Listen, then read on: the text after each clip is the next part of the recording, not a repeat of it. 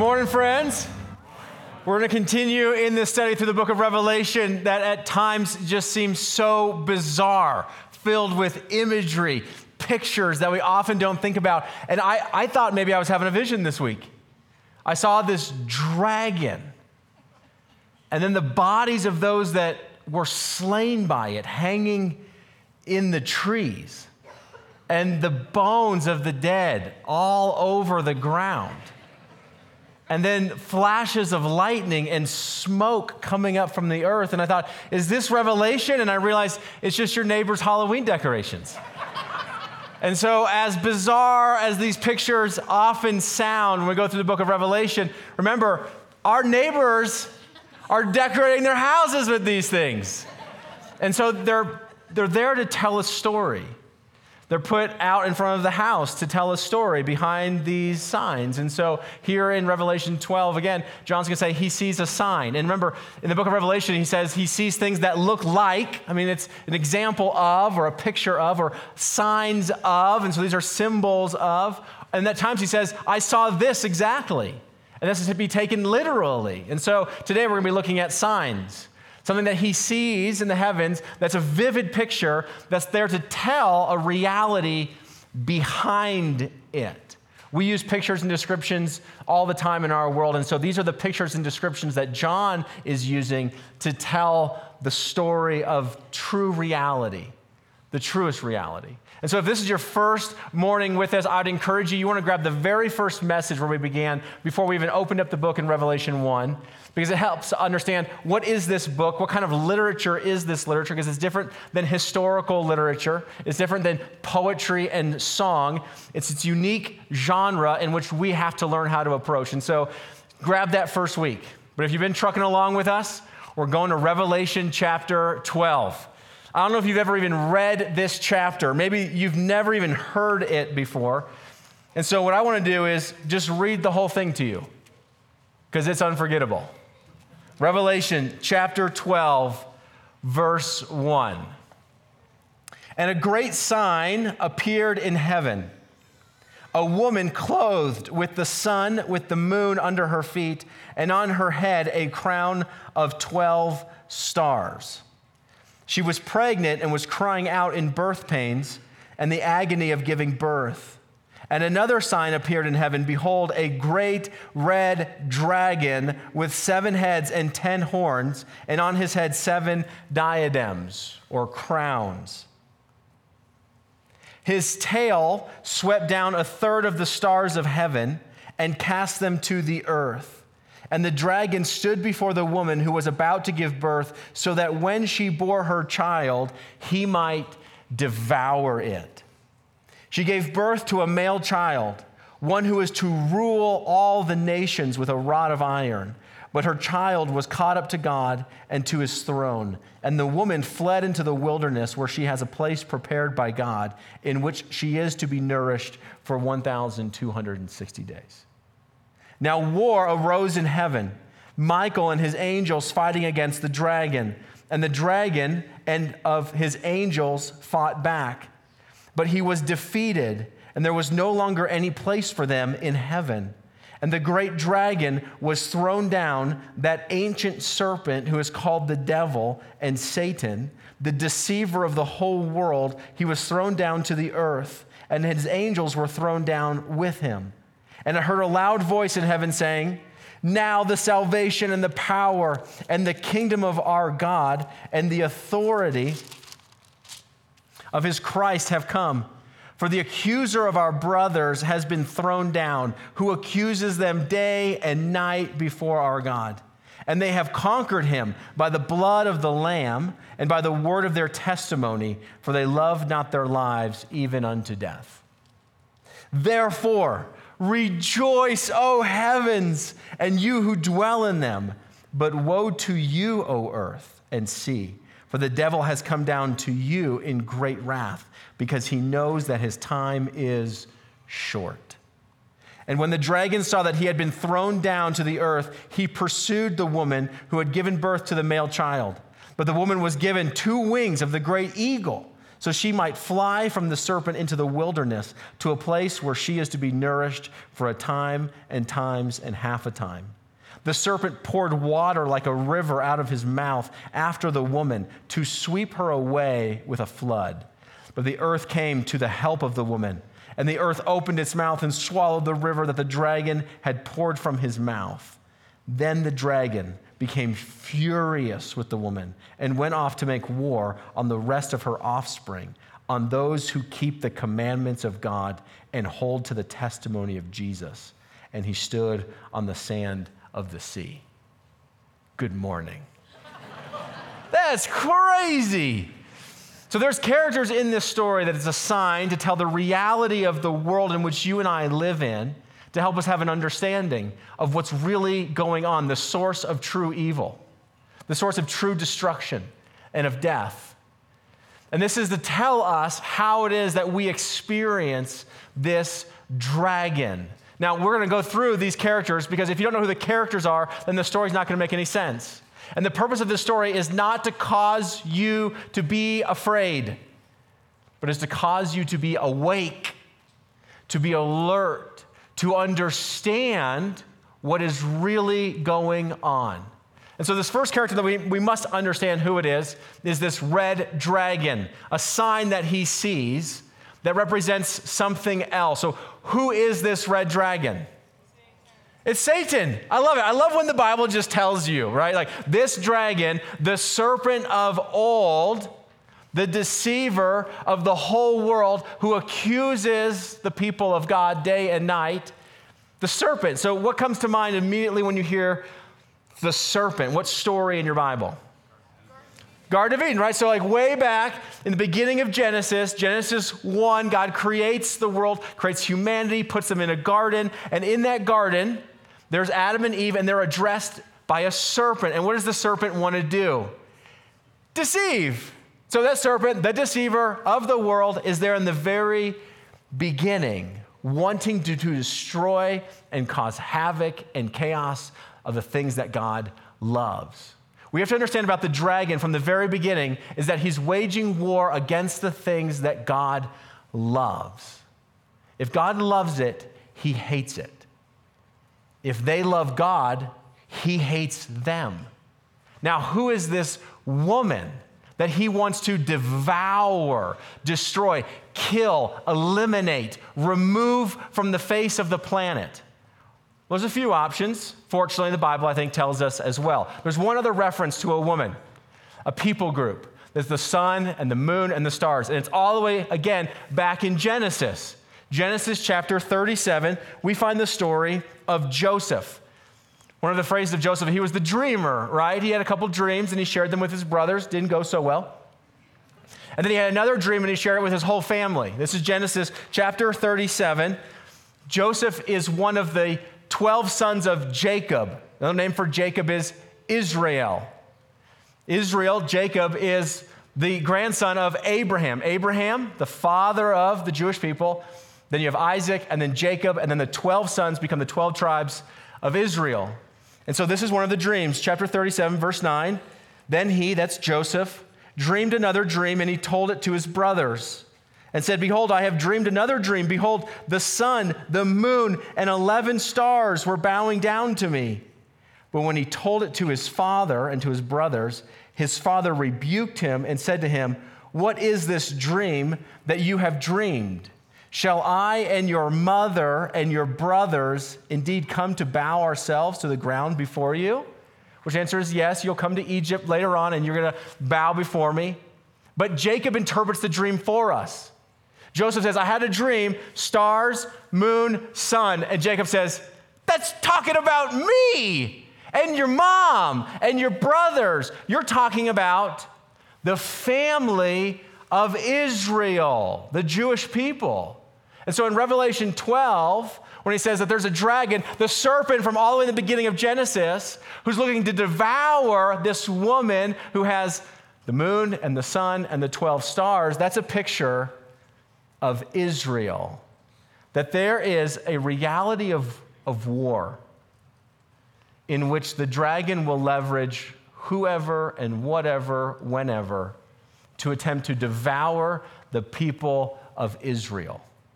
And you can just catalog all the times that a government, that an individual, that a society set out its plans to remove the Jewish people from the face of the earth. And so you can think of Egypt, story of which Pharaoh goes and destroys every male child that was born. That was his attempt to wipe off the face of the earth the Jewish people. You can think of the story of Esther.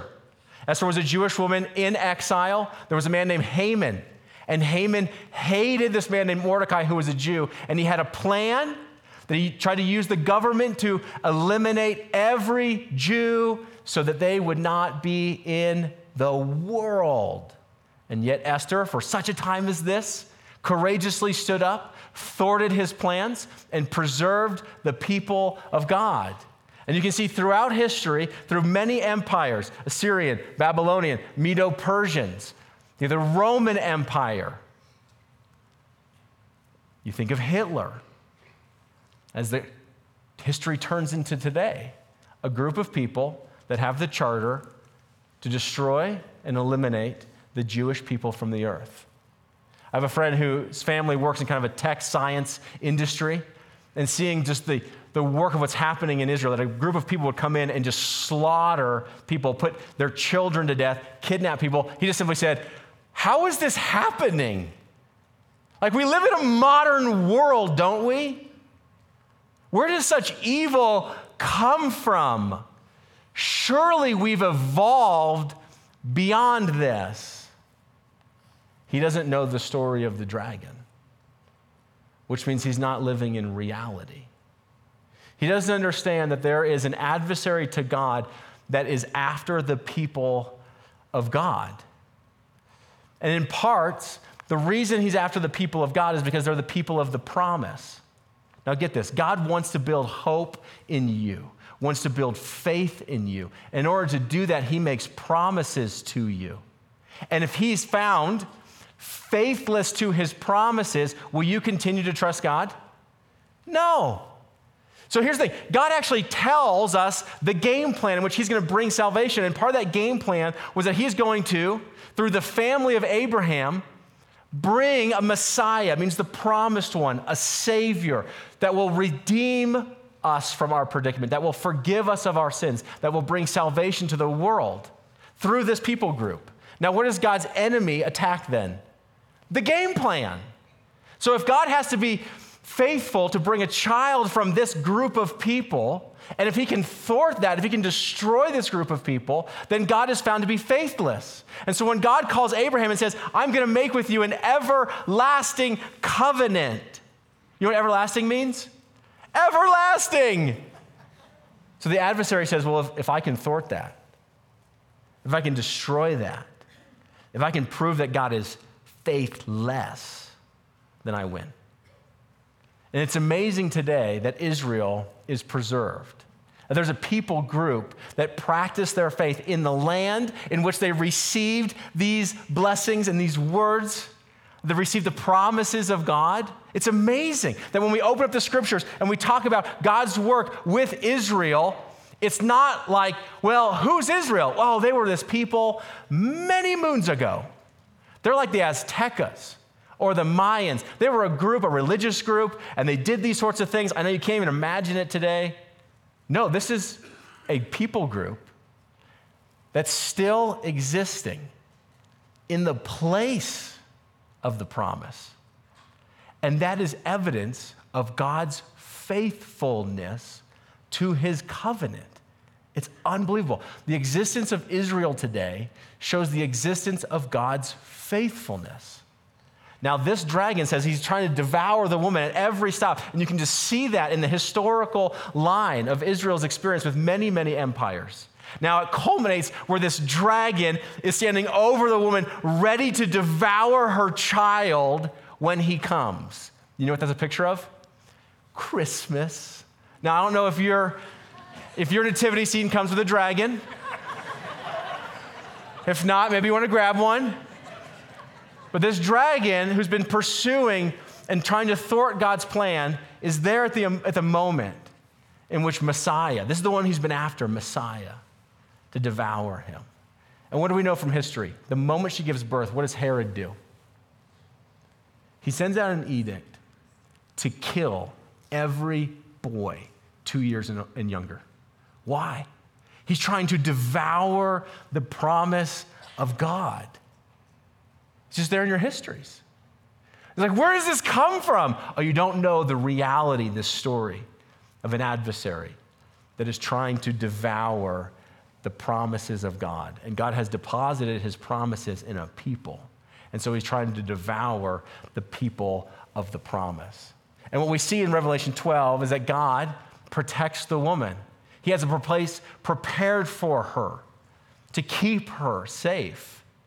And so that plan is enacted, and the child is saved. And this is a picture of the work of Jesus Christ, that he is born, preserved. Think about Jesus' whole ministry, all the times in which they're trying to kill Jesus, throw him off a cliff, kill Jesus, trying to destroy him for his teachings, ultimately to be on the cross, to kill Jesus.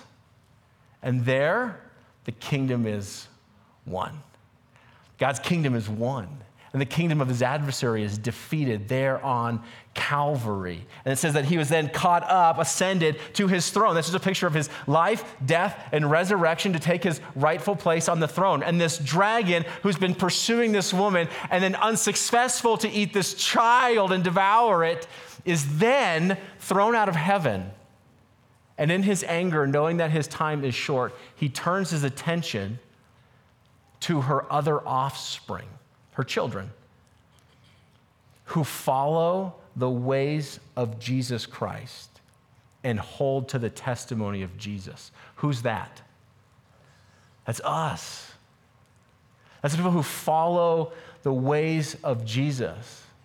And so Revelation 12 is a sobering text to wake us up to a reality that we often forget, that there's an adversary of God who hates God. And he hates everything that God loves, which means he hates you. He hates your marriage. He hates your family. He hates the fact that you follow Jesus. He hates your generosity. He hates your forgiveness. All the ways that you practice the ways of Jesus, he hates. And for many Christians, we don't even have a category for this. And so we just go throughout life like, man, that was just a hard week, wasn't it? I'm just fighting with my spouse. Where'd that argument come from? How come they're always trying to dredge up my past? How come they're never forgiving? And you think, oh, you don't know about a battle that's going on. Like Peter tells us, your enemy is like a lion looking for someone to devour. And we can't be ignorant of him. Now, I said it before, I'll say it again. This is not to cause you to be afraid. This is to cause us to be awake. And one of the things we need to be awake into is this. What are the devil's schemes? We don't want to be ignorant of how does he try to wage war on us. As he wages war on the woman, trying to consume it, and then wages war on her offspring, how is he trying to wage war? Well, it tells us in Revelation 12, first and foremost in his name, meaning Satan. Satan means slanderer. This is someone who's trying to defame somebody, drag their name through the mud. And who is he primarily trying to slander? Is the name of God. God doesn't love you. God doesn't care about you. God's not going to provide for you. God can't be trusted. God's not worth it. God won't fully forgive you. That's slander. And that's a scheme of the devil that many people are believing. He's also, it says here in 12, that he's the accuser of the brothers and sisters. He's the accuser of believers. That he brings into God's attention all the things that we've ever done wrong. And he accuses us before God, it says. This day and night he stood before God and accuses the brethren so that God would never forget what we've done. And so he shows up maybe before Jesus and says, oh man, did you forget what Thomas did? Let me remind you, when he was 12. Let me remind you when he was 15. Let me remind you when he was in college. Let me remind you of the perverted thoughts he's had. Let me just remind you of the hate that's in his heart. Let me remind you of the ways that he's lied to people. Let me remind you of the ways that he's cheated. Let me remind you of the ways that he doesn't deserve to be a pastor. Let me remind you of all the things that you've done. Remind you of the lies that you've told. Let me remind you of your adultery. Let me remind you of your abortion. Let me remind you of all these things. And it accuses you before God. And here's the scary thing. When he does that to me, he's not lying.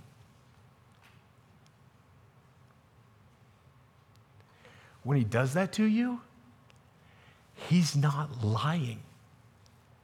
Now, he's a deceiver. He's the father of lies, and he drums up a whole bunch of lies. But when he accuses me, yeah, he's just using all the stories of me. What do you do? Like, what an adversary. Is there any hope of defeating him? Oh, yeah. Oh, yeah. Revelation 12 tells us that the believers have conquered this dragon. It's awesome.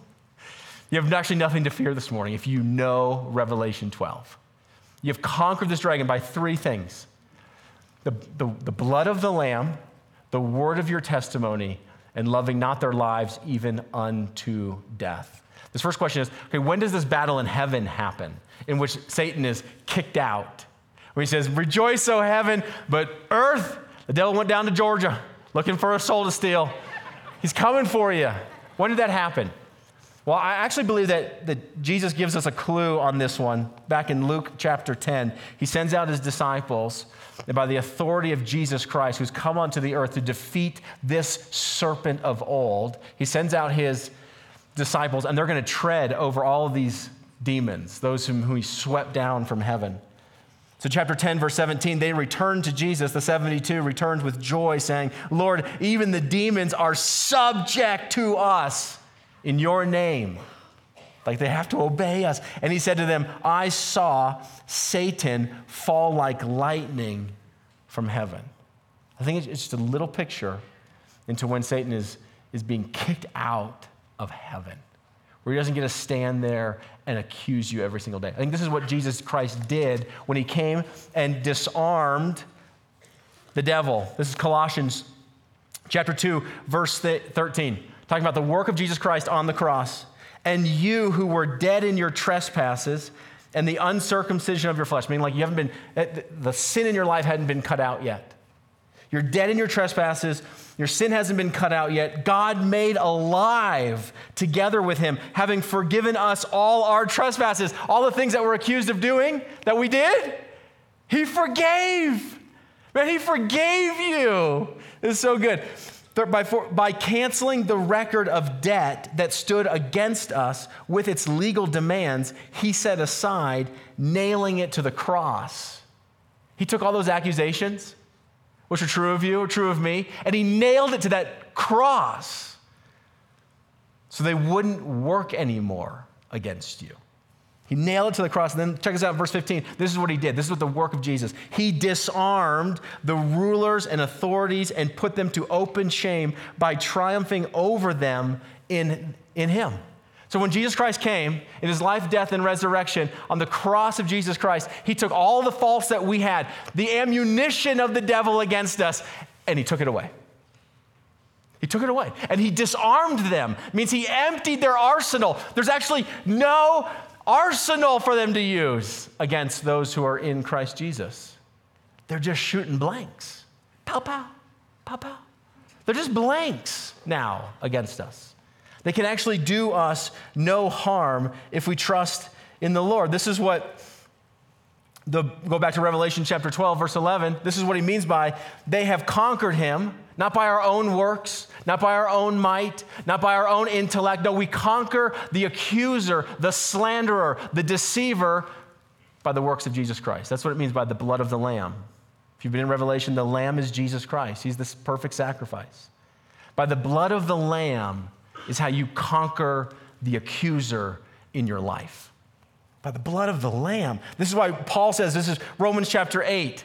All the works of Christ he's been cataloging for 7 chapters, and then in chapter 8 he turns and he says, there is therefore now no condemnation, no accusation for those who are in Christ Jesus. For the law of the Spirit of life has set you free in Jesus, or in Christ Jesus, from the law of sin and death. He's freed you from it. There's no condemnation for those who are in Christ Jesus. If the accuser shows up in your life and tries to dredge up your past, you remember Romans 8. There's no condemnation for me. I'm in Christ. Romans 8:33, Paul goes on, who shall bring any charge, accusation against God's elect, his children, those who belong to him? It is God who justifies. Who is to condemn? Not the devil. He's been disarmed.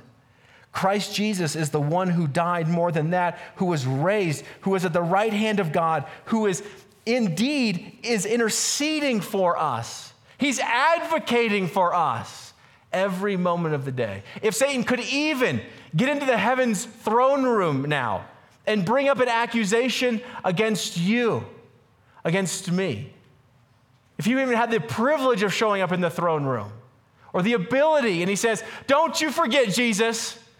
Let me tell you about James. Don't you forget what Kim did. Don't you forget what Thomas did. You know what our advocate, I think, would say? Go to hell. Like, seriously. Like, you don't get to talk about my kids that way.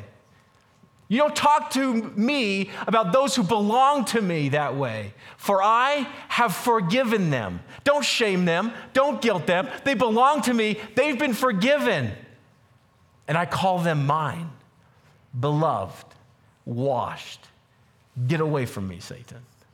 For all your accusations have been nailed to the cross, and you've been disarmed. You have no place here anymore. You've been thrown out of heaven. Now woe to you, earth, for the devil has come down, knowing his time is short, and he will use his arsenal against us. And he will try to attack us. And so we must stand in the blood of the Lamb, the work of Jesus Christ on our behalf. If you've never received Christ on your behalf, those accusations still stand. And to receive Jesus Christ is to receive his grace that takes all those accusations and crucifies them at Calvary so that the adversary has nothing against you. He cannot shame you or guilt you. He has been disarmed. So that's what it means to be conquering him by the blood of the Lamb, by the work of Jesus Christ. Next it says, and they conquered him by the word of their testimony. Like we're testifying to this reality, the work of Jesus Christ in our life. We're giving testimony to our faith in Jesus Christ, not in our own strength. In our testimony, we're saying, this is God's work and activity in my life. One of my favorite stories in this is from John chapter 9, when the adversaries against Jesus are trying to slander his name. And they're saying that he's demon-possessed, he's a sinner, and Jesus in the midst of that is going out and doing all of these works of compassion to show that the kingdom of God has come into people's lives. And one of these people he comes upon is someone who was born blind, and he heals him. And everyone's upset that Jesus was so kind to this man to bring his sight back. And so they go after this man, and they try to slander Jesus with this man. We know he's a sinner. How did he do this? Why did he do this? And you can just hear their animosity towards Jesus and this man. And this man who was blind, now he can see. He just disarms the whole assault by saying this. Whether he's a sinner or not, I don't know. Here's what I do know. Here's my testimony. I was blind. Jesus came into my life. And now I see. You see, I was a man who was very violent. I was a drunkard. I was angry. I was perverted. I wasn't generous. I wouldn't forgive. And then Jesus came into my life. And this is what I do now. I'm generous, I'm kind, I'm humble, I'm slow to speak, I'm careful with my words. I build up people's lives instead of destroying it. You know what I mean? You just tell your story. This is God's activity in my life. And then the serpent, this dragon, is silenced. And the last thing, we conquered him because they loved not their lives even unto death. It means that the most precious thing wasn't to preserve their own life or their own comforts. They found a greater treasure, the kingdom of heaven, God himself. And so even taking their lives wasn't the worst thing that could be done. And so this dragon is completely defeated, for death itself has been taken from his arsenal, for Jesus has brought life. And so those who follow Jesus Christ need to know that there is an adversary who hates God, who hates you.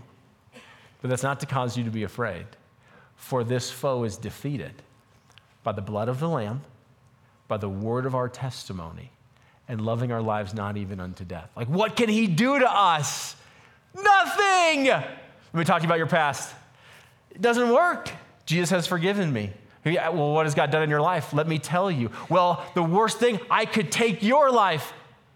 That's not the worst thing. Jesus gives me life. You have no weapon against those who are in Christ. And let me just ask you this, though, friends. Where is he bothering you? Like, he knows his time is short, and man, he loves to aggravate. Where is he showing up in your life? Think about this. What is his weaponry? He's a slanderer. Don't trust God. God's not going to care for you. God's not good. Where does he slander the name of God in your life so you don't go to him? Where does he accuse you still? Like, the Lord has forgiven you, but where does he accuse you so that you don't forget? Like, I can't believe you're here on Sunday. Seriously? You think you're a good Christian? You're going to show up here on Sunday and smile as though everything's fine? You were just fighting with your wife in the car on the way over here. And you're going to show up at church? You don't belong here. That's the voice of the devil. And you need to hear your Father's voice. It says, oh, it's so good to see you. I'm so glad you gathered in the community of people, of believers. If you'd ask me to forgive you, I'll forgive you right now and cleanse you of all unrighteousness. Absolutely. I love you. Where's the accuser showing up in your relationships, in your marriage? Don't forgive him. Don't forgive her. Don't forget what they've done. You say, shut up. You do not have permission to speak into my life lies and slander and accusations, even against my spouse, for you have been defeated by the work of Jesus Christ on the cross. You need to tell that dragon he has no right to speak into your life. For we know that our battle is real, but our weaponry is real too. Paul tells us in Ephesians chapter 6, and we'll end with this. Ephesians chapter 6, talking about this reality, says, finally, the sermon's over. Finally. No, I'm just kidding. It doesn't say that. That's what you were thinking. It says, finally, be strong in the Lord and in the strength of his might. How are you going to defeat this serpent? With the strength of your own might? No. Your own cleverness? No. By the strength of the Lord. Put on the whole armor of God, that you may be able to stand against the schemes of the devil. And you know his schemes: slander, deceit, accusations. When you see those things in your life, you know he's messing with you. You may defeat and stand against the schemes of the devil. Verse 12, for we do not wrestle against flesh and blood, but against the rulers, against the authorities, against the cosmic powers over this present darkness, against the spiritual forces of evil in the heavenly places. See, if you don't have a Revelation 12 understanding that there really is an adversary, a devil, and he has a host of fallen angels with him who are demonic. If you say, that's just ridiculous, that's not the source of evil, he doesn't exist, it doesn't mean that you remove the dragon from your life. For you then will demonize a group of people, and you will fault them for all the evils in your life, unless you know that your battle is not against flesh and blood, but against the principalities of this present darkness. For it is not people we are at war with, but the evil behind all of this, as described in Revelation 12. And so our joy in our testimony is to tell the world that this dragon exists and he is defeated. And those who are in Christ have no fear of him, for we have been set free. We've been set free. Let's pray. Father God, I thank you for Revelation 12.